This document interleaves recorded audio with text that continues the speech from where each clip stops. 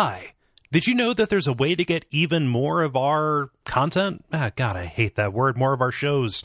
Go to duckfeed.tv/store, where we sell some of our kind of episodes that were previously just for Patreon backers. They're very reasonably priced, and we hope that you can check them out. Everything from premium episodes of Abject Suffering to special shows like Adaptation Decay or Try This. Plenty of awesome stuff to see. That is duckfeed.tv/store. My name is Gary Butterfield. My name is Cole Ross. And you're listening to Watch Out for Fireball as a Games Club podcast. Yes, and this week we are reading your responses to Symphony of the Night, Castlevania Symphony of the Night. I always forget that first part, Gary. It's not, we're not talking about the symphony of the same name. What? I don't know, there's probably a Night Symphony. Nocturne. Like, I mean, there's night symphonies. Yeah. You can go to the night symphony if you knock 3 times and draw an upside down triangle on the door with a piece of chalk before you go into the symphony, and then you end up and they just play secret songs with hidden notes that haven't been heard for centuries. And but make sure you trail some salt behind you so demons can't follow you in or follow you out. Yep. Let's look to creepypasta. I'm gonna get started here with Brett. Brett says via contact. What do you think the skeleton on the lake that you can spot with the telescope is doing? I didn't read it as a skeleton. I just figured it was a person having a nice little row, not a row, but a row, or doing an escape from Alcatraz. Let me pull it up real quick and see if I can figure it out and see if I can just on close examination. Max Media too. While you're doing that. We're referring to the telescope that you can look out from that kind of hanging aviary off to the right side of the castle beneath the outer wall in our cool little treehouse dungeon. It's definitely a guy who's just rowing a boat. Okay. But what he's doing out there in the rain, outside of Castle Dracula, no idea. I mean, presumably that lake and any people nearby it are always there. This castle is just a nuisance to them. That's true, and especially when it goes upside down, it appears just displaces a bunch of water, a bunch of houses get flooded. Yep, no good. 100-year scourge. He's looking for his house. He's looking for his family that got drowned when the castle displaced the water. Trying to rescue old Tim. Yep, that's my guess. Yeah, Rick writes via contact saying, "Thanks to you guys for doing Symphony of the Night for the show. I popped it in today." And for the first time in nearly a decade. The opening music began, and I was hit with a wave of nostalgia and excitement to be revisiting one of my very favorite games of all time. And then I got to the opening cutscenes and the prologue, about which I'd completely forgotten. Jesus titty fucking Christ, they are terrible. That being said, it doesn't tarnish the fact that the game is still an absolute goddamn masterpiece. Your words are as empty as your souls. He's not talking to us. He's quoting the thing. Yes, yeah. Well, I think he pluralized it so it could apply to both of us. I think he's taking that as a citation and then applying it. I'll take it. Yeah. I mean, we talked about this a lot in the episode. I think the opening cutscenes being bad is better than if they were good. Yeah. It's all part of the campy charm. Agreed. So. Yeah, I do. I mean, I literally have no idea what a Castlevania I would take seriously would be.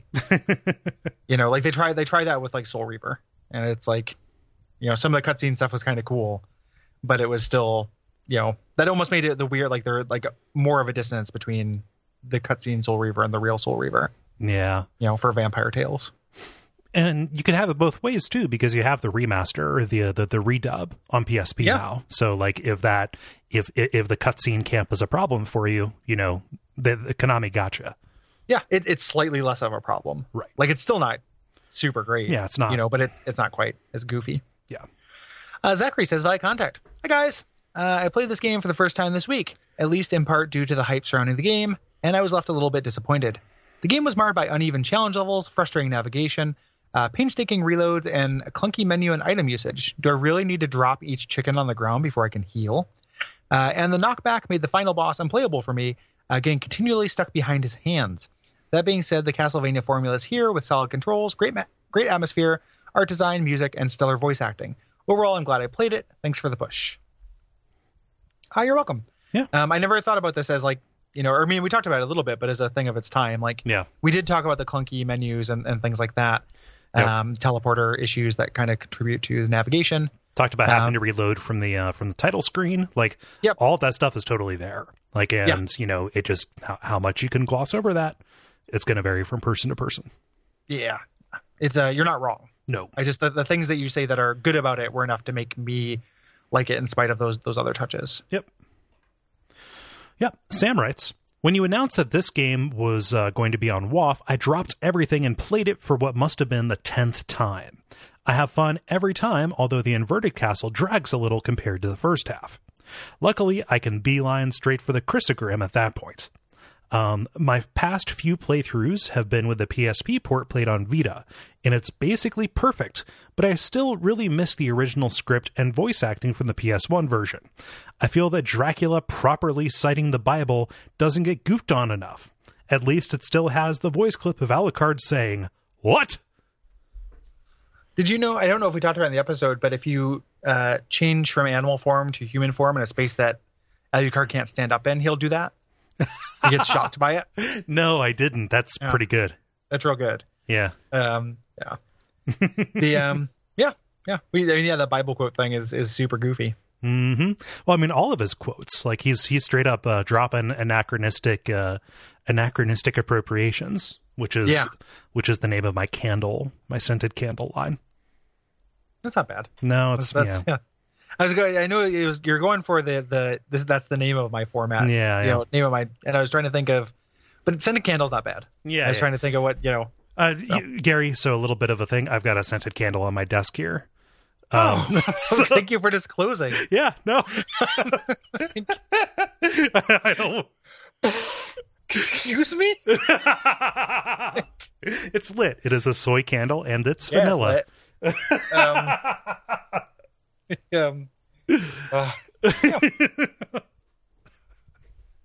The Anders says by contact, I'm sure you guys will bring this up, but boy, am I glad that Igarashi and his team decided to stick with 2D graphics for Symphony of the Night. There's no way that they would have been able to give the game all the charming and just straight up weird touches with PSX era 3D. Sometimes I wonder if there's still some little secret that no one's discovered yet in the game. From what I understand, the Japan-only Saturn version is way inferior to the PSX one. The exclusive Cursed Prison looks pretty bland, but does have some really amazing pipe organ music, and there's a link. I wish that track would have made it into the PSX version, and I plan on using it the next time my D&D group explores a creepy castle. Mm. Yeah, that's a cool idea. Yeah. Another cool touch thing, and these are just things I'm remembering. Okay. When you put this in your CD player. Oh yeah. How it plays that for you, and it's Alucard saying like, "This is just the data disc. Please turn it off." He does that whole thing. And it's great. Nice. That's pretty good. Yep. We talked about it. It's great that this is 2D. I think that helped them make it so intricate and so big. However, those 3D touches are pretty cool. In the backgrounds and such. Like it's a good thing that it's there.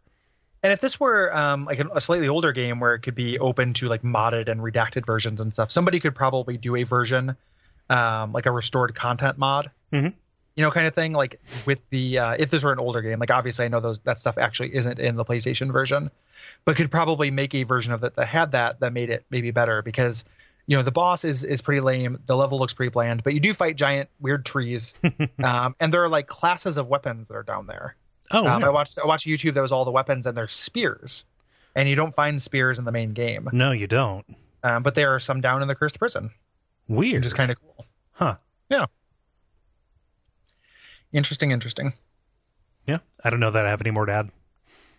I don't know why. Like, we should record more things like this where we like take a break between recording sessions, which we did, because all of the trivia that I forgot to mention in the main episode is all flooding back to me in a sudden way. Oh, I mean, part of why is because there's just so much of it too. Yeah.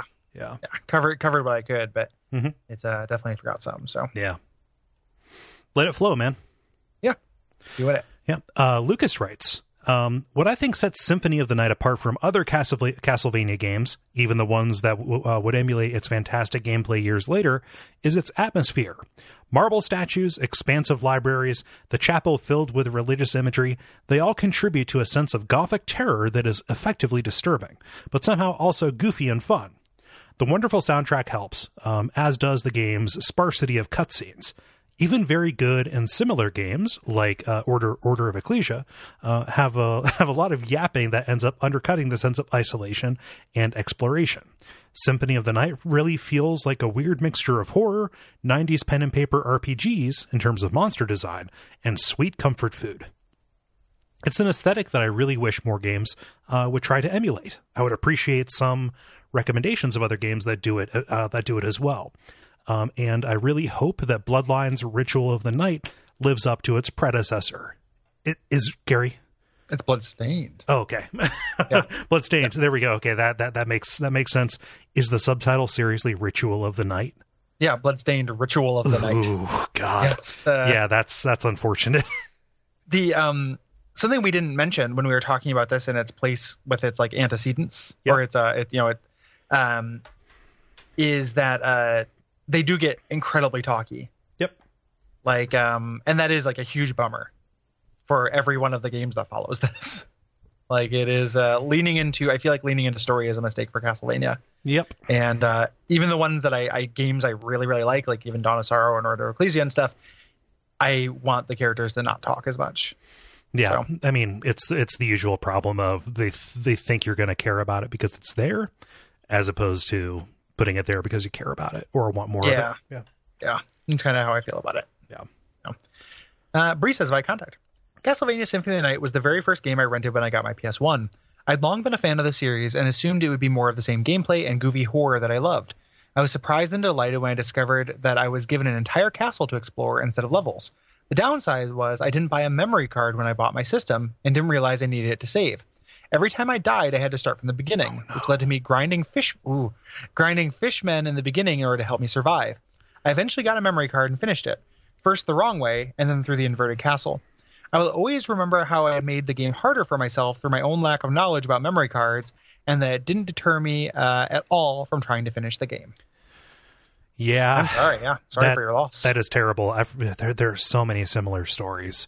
I'm very happy that like built-in storage is just a thing now that you can take for granted on consoles, because many a game rental was ruined by the fact that I didn't have an N64 memory card, because who has an extra $25 laying around when you're 12 years old? Mm-hmm. Yeah. That memory card additional cost thing is such a now it just kind of seems to make sense. I mean, now it's not really a thing, obviously, but right. It's just a weird interstitial in the pre-hard drive era, and it's a hard thing to think about. I still have like a bunch of PS1 and PS2 memory cards like sitting around. Oh, me too. And that's I don't use them really anymore. Like most of that stuff I'll emulate for ease. But it's kind of interesting and cool to have that around. And part of me has thought about like when you find them, in a big bin at like an expo, for $1 each. Oh yeah, just like, go in and do some diving. Yeah, like you kind of get like a story of somebody. You can like Psycho Mantis the memory cards and just kind of see what that person liked. Yeah, I always liked that on cartridges that had internal storage, like renting an RPG like Final Fantasy II or Super Mario RPG, where people could put in names and like go through and like think, oh, is this a person's favorite character? Is this based on their family? Like reading their names and that stuff, feeling like a real creep again at age 12.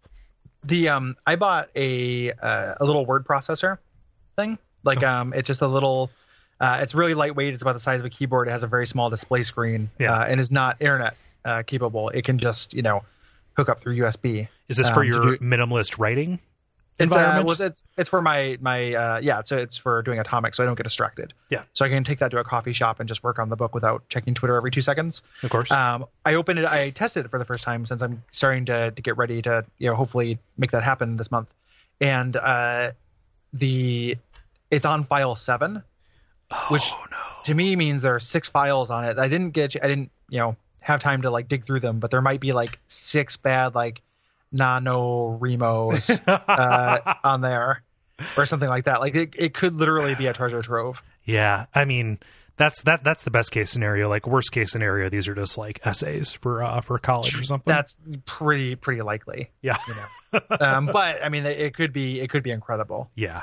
So let's. I'll definitely bring it up if it's something awesome. Oh, please do. How do you get that stuff off of there? Yeah, USB cable. Oh, okay. It's got a hard drive on it. It's actually a really cool thing. Nick Capizzoli, who is a games writer who I like and follow on Twitter, started tweeting about getting one. And then I was like, that's a really good idea, because every time I just bring my laptop, like I want to be able to ultimately edit in an internet connected device, but the actual like drafting process, it's detrimental to have access to that stuff. Right.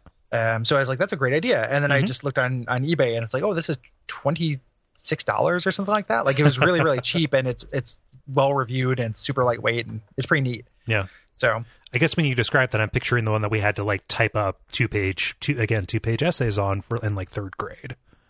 I mean, I don't know what you did that on. It might be the same. No, this was well before USB was a standard. Okay. Yeah. No, it's just a hard drive. Yeah. So. Yeah.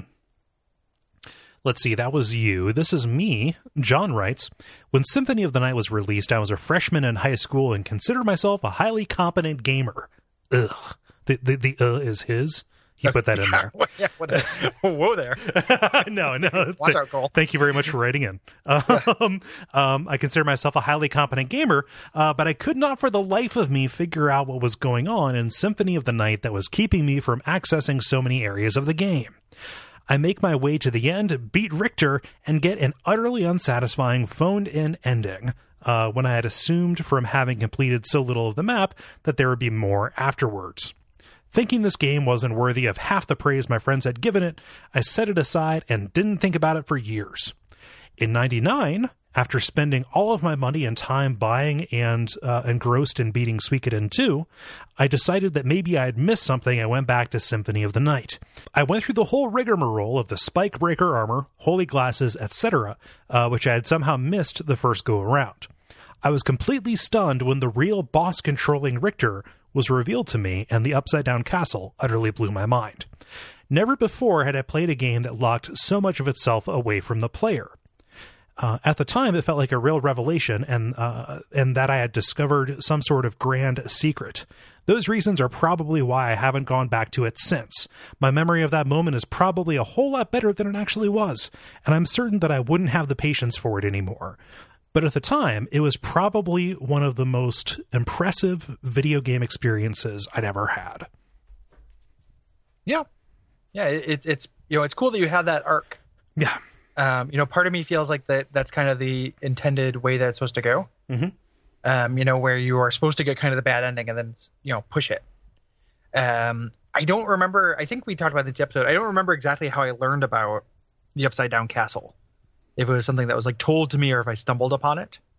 I definitely wanted to explore everything, but I was also like a kid, so I was not as smart about doing so. Yeah.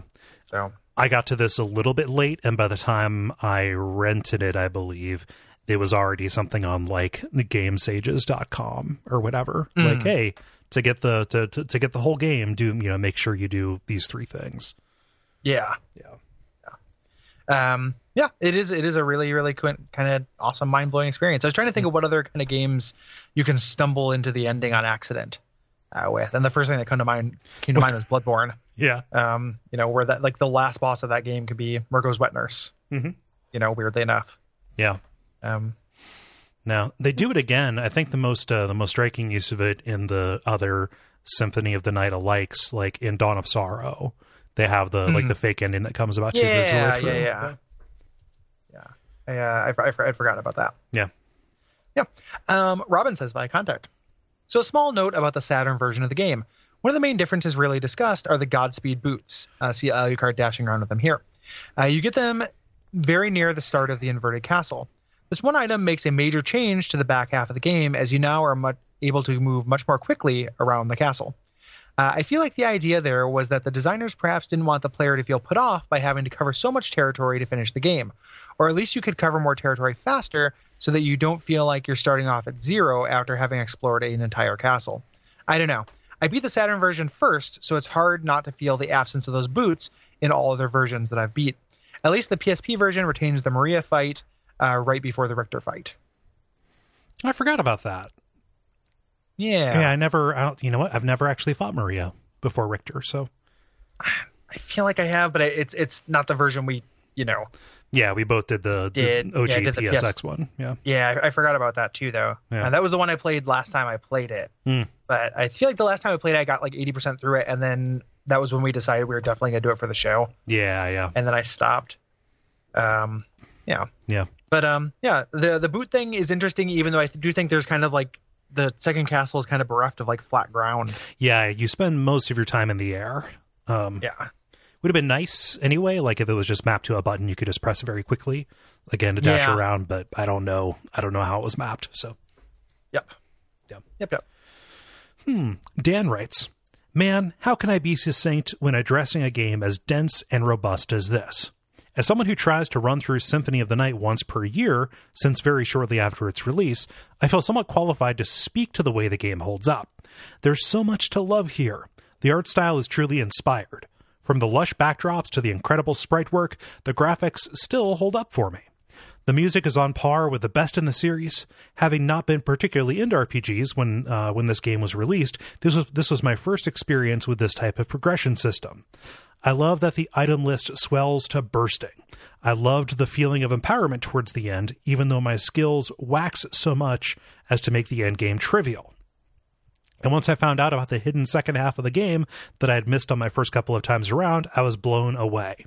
Symphony of the Night is a cohesive package, and while so many of the games from my youth have become difficult to revisit, or even abject suffering fodder, this one has aged very well in my eyes. Yeah, it's a great game. It's one of the best. Yep. So yeah, I'm with you. I agree.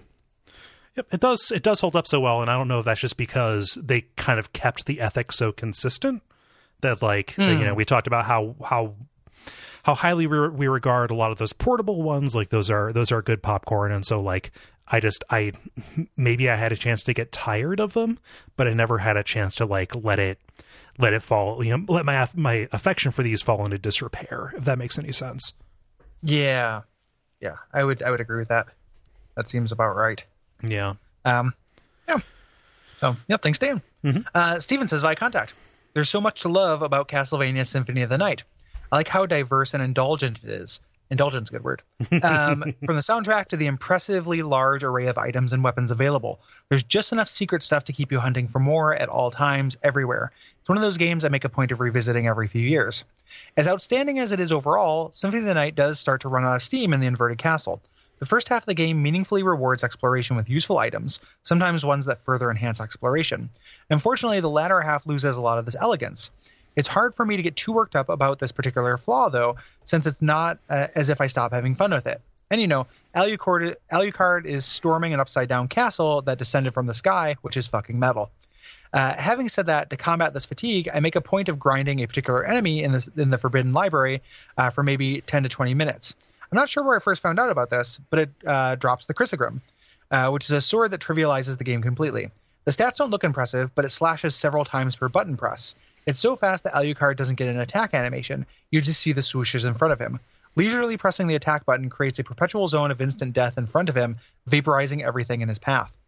So right around that time, I'm feeling drained by the awkward navigation and lack of meaningful discovery in the inverted castle. I start coating the walls with the insides of Dracula's elite servants before they even get a chance to react, and wrap the whole thing up. It's not perfect, but I'm not entirely let down by that either. Yeah. I'm with you. Like there is something like when we talked a lot about the second castle being kind of shitty. Mm-hmm. You can get through the whole second castle in about like 90 minutes or 2 hours. Like it's not getting the kind of power fantasy part of it. Like you get to that point if you're like a little bit done with the really cool, super elegant, like near perfect part. Mm-hmm. Either doing the Chrysogrim or doing the shield rod thing, you can kind of just stomp it and then get done with it and have your, it doesn't last long enough to get as tedious as it seems like it would. Mm-hmm. Yeah. There's something about it just that like, oh, I need to explore literally the same amount of geographic space again. Or, the fact that they ramp up some of the difficulty in some of those corridors much more than they do. It can feel like a little bit of a slog, but in objective terms, you're absolutely right. Yeah. And it's taking less time than it did the first time around because you're not exploring. Right. Like you're not doing as much like backtrack. Yeah. You can do it like in one big, like if you don't like stop to go somewhere else, if you hit a wall, you can just do it in one big like clockwise swoop. Yep. Yeah, and just kind of take care of it. So you can luxuriate if you're still enjoying it, but you can also rush through if you're not, which is a cool option. You can make it a boss rush, which is what it serves very well as. Stephen, we let people get away with a lot here. I'm going to have to ask you to leave it up to us to determine if something is metal. It needs to happen by consensus. This has to be new because we let people do this a lot. I know. I'm just like, don't make Steve like the example for this. If I can't start a war on Star Wars with the network, I'm not going to let you do this policy without me. Things are getting a little bit chummy. We have to start changing stuff up around in episode 150. Okay. Obviously, I'm kidding. I'll back that bill, but I'm going to add a Star Wars hate writer to it. This is why we can't get anything done. It's nothing but gridlock. Gridlock. It's podlock. Did you ever watch The Critic, right? Oh God, yeah. I'll never forget it. There's a thing with Ross Perot and Admiral Stockdale or whatever his vice president was. Yeah. Where they're delivering a pizza. Like Ross Perot was like, if we don't get this pizza in 30 minutes, it's free. Step on it. The Admiral just goes, gridlock. It's one of my favorite things. They're like stuck in traffic and they can't do anything, but he just says it like such a Frankenstein. I mean, that guy was pretty funny. I forget what his name is, but one of my favorite moments of his campaign was, I think it was during the opening remarks of the vice presidential debate. I bet you didn't expect us to get early 90s politics on this. His opening line was supposed to go something like, "Who am I and why am I here? ... Right? But the way even if it worked out, that's such a shitty ninth grader way to be in an essay. But because he was so old and he was prone to these, just kind of like lapses in speech, he opened up with, "Who am I? Why am I here?" Poor guy. Oh no! Yeah, help this man. Yeah, save him, free him.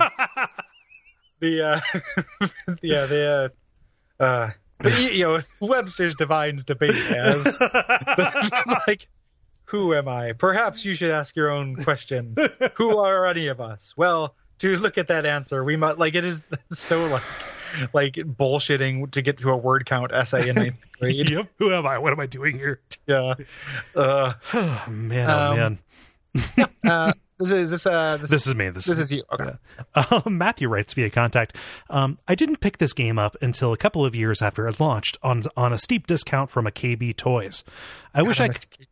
Toys. Every one of them was so cramped and shitty and unique though. Just weird. I bought the entire run of Metal Gear Solid action figures for $1 a piece from one. Oh wow! And made the Metal Gear Ray and stuff. It was really cool. That's KB was where I always got my Mega Man figurines at the one in the mall. It seemed like everything was always half opened though. Half open, half price. KB Toys. I think this Mr. KB didn't run a tight ship. No. Anywho, but it's where you could buy the Saturn. Okay, so got it on steep discount at KB Toys. I wish that I could say that it was love at first play, but it wasn't. I rebounded hard off of every aspect of this game, and I was prepared to give it up entirely until my best friend convinced me to keep at it, that it was an awesome game. That first run through was rough, and I had so many Stonewall bosses. Everything from Slogra and Gaibon to the gigantic electric asshole Galamoth gave me immense trouble. That is to say nothing of how long I was stymied by something as simple as climb through the cathedral to reach the pinnacle to get the leap stone. But I kept with the game in spite of my inability to play it correctly, and I'm glad that I did. Symphony of the Night remains one of my favorite games of all time, and I can now look past its flaws to see the gem underneath. Well, almost all the flaws. Two tunes, Finale Toccata and Lost Painting, play in more areas than any other, and their ubiquity really makes me wish that the game had more musical variety in the second half. Finale Toccata is particularly bad about this, playing in nearly half of the areas in the reverse castle. Yeah, that's a huge bummer. Yeah, that lack of music is it's a real issue. And if they didn't feel like composing something new, at least mix it up a bit. Yeah, or just have them have the same songs as when they're in the main castle. Yeah, but yeah. Glad you were able to power through. Yeah, never feel bad about getting stuck on Galamoth. Galamoth is bullshit. Oh yeah. Yeah, he's the worst. He animates exactly like a Salt and Sanctuary character. Like Brian, Dr. Static pointed that out to me. It's like, oh, that's why how those guys animate. And it's like just, weird skeleton cutouts. Yeah, I mean it's like rigged puppets. They're tweening all over the place. Very few joints. Yep. And finally, Matt closes out by saying, Metroidvania is generally one of my favorite genres of games, but I've never liked Symphony of the Night, and replaying it now for a third time, I at least think I understand why. I feel like it's useful to compare it to Super Metroid to see where Symphony of the Night falls short in world and level design. From a world design perspective, the game just does a really bad job of directing you to where to go. Super Metroid is designed to constantly nudge you along the critical path, but in Symphony of the Night, basically every time I get a new item, it means a random trip around the castle to find the one little side path I missed. The world is big, but does not feel interconnected like Super Metroid, and most of the items, Mist, Spikebuster, are just keys with no other useful purpose. The level design also feels, frankly, really bad to me. Pretty much every room in Super Metroid is unique and has an interesting hook, either a gimmick or an interesting layout of enemies and platforms to deal with. In Symphony of the Night, so much of your time is spent in boring linear corridors or boring linear towers with nothing interesting to do. The enemy sprites and backgrounds are always cool, but it's incredibly tedious to traverse a long corridor of regularly placed enemies that die in one hit for the 10th time. It makes the aforementioned problem of world design worse, that getting around the world is boring. I wonder if this is maybe a result of the decision to design the world in such a way that it can be explored upside down. If so, that was a bad trade-off in my judgment. Even flying around as a bat is boring because of the slow movement. Sure, Super Metroid is a bit of an unfair comparison because not many games hold up well to it.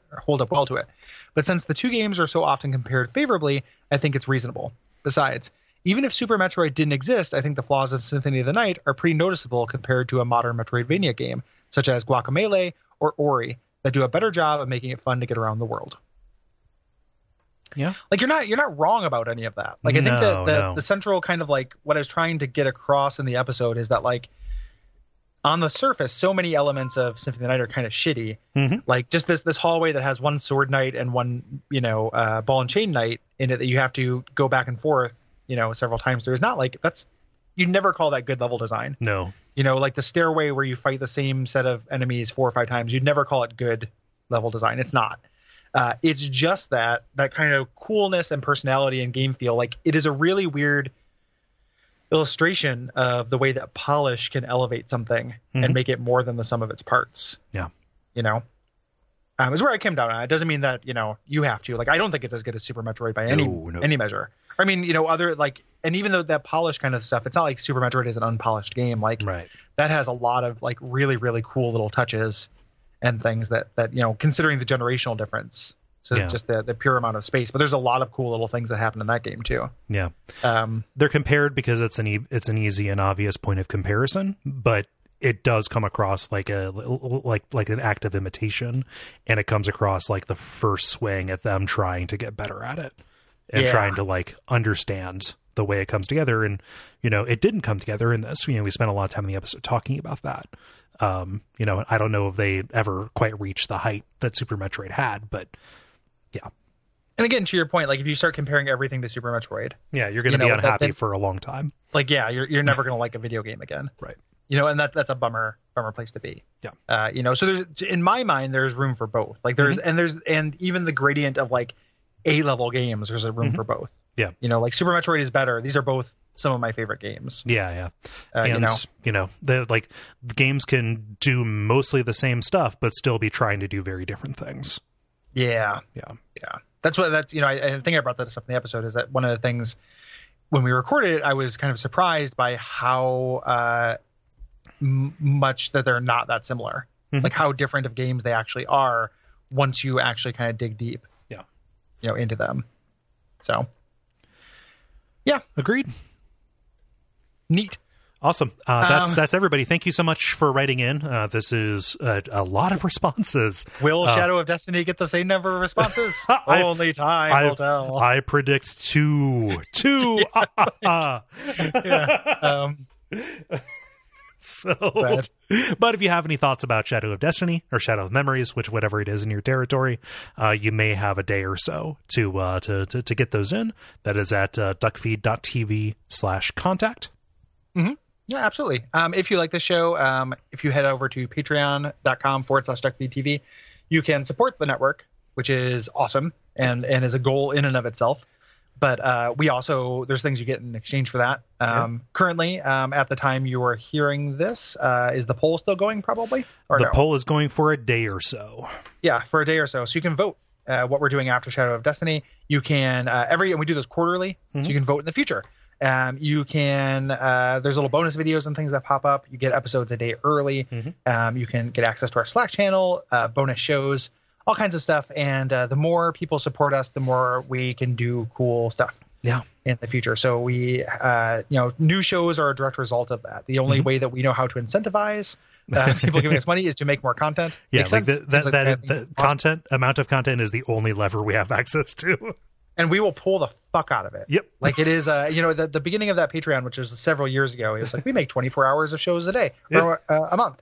And now it's like 34 or something like that. I'm pretty scared actually to go and run that number. So yeah, it's not, it's a lot. So we will pull that lever, like rats in an experiment and make that happen. So, Give us whatever drug you're testing so we can push that lever. Umbasa?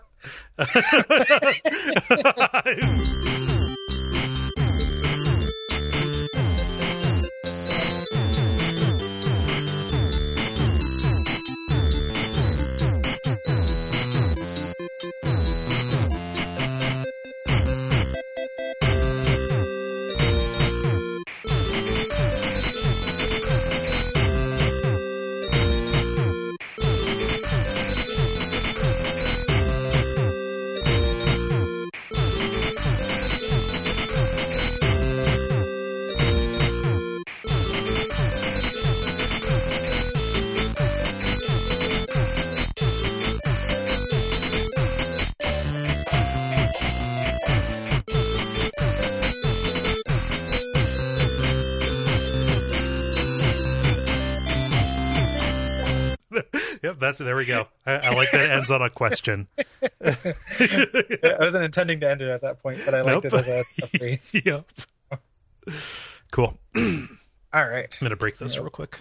Open up this bad boy. What?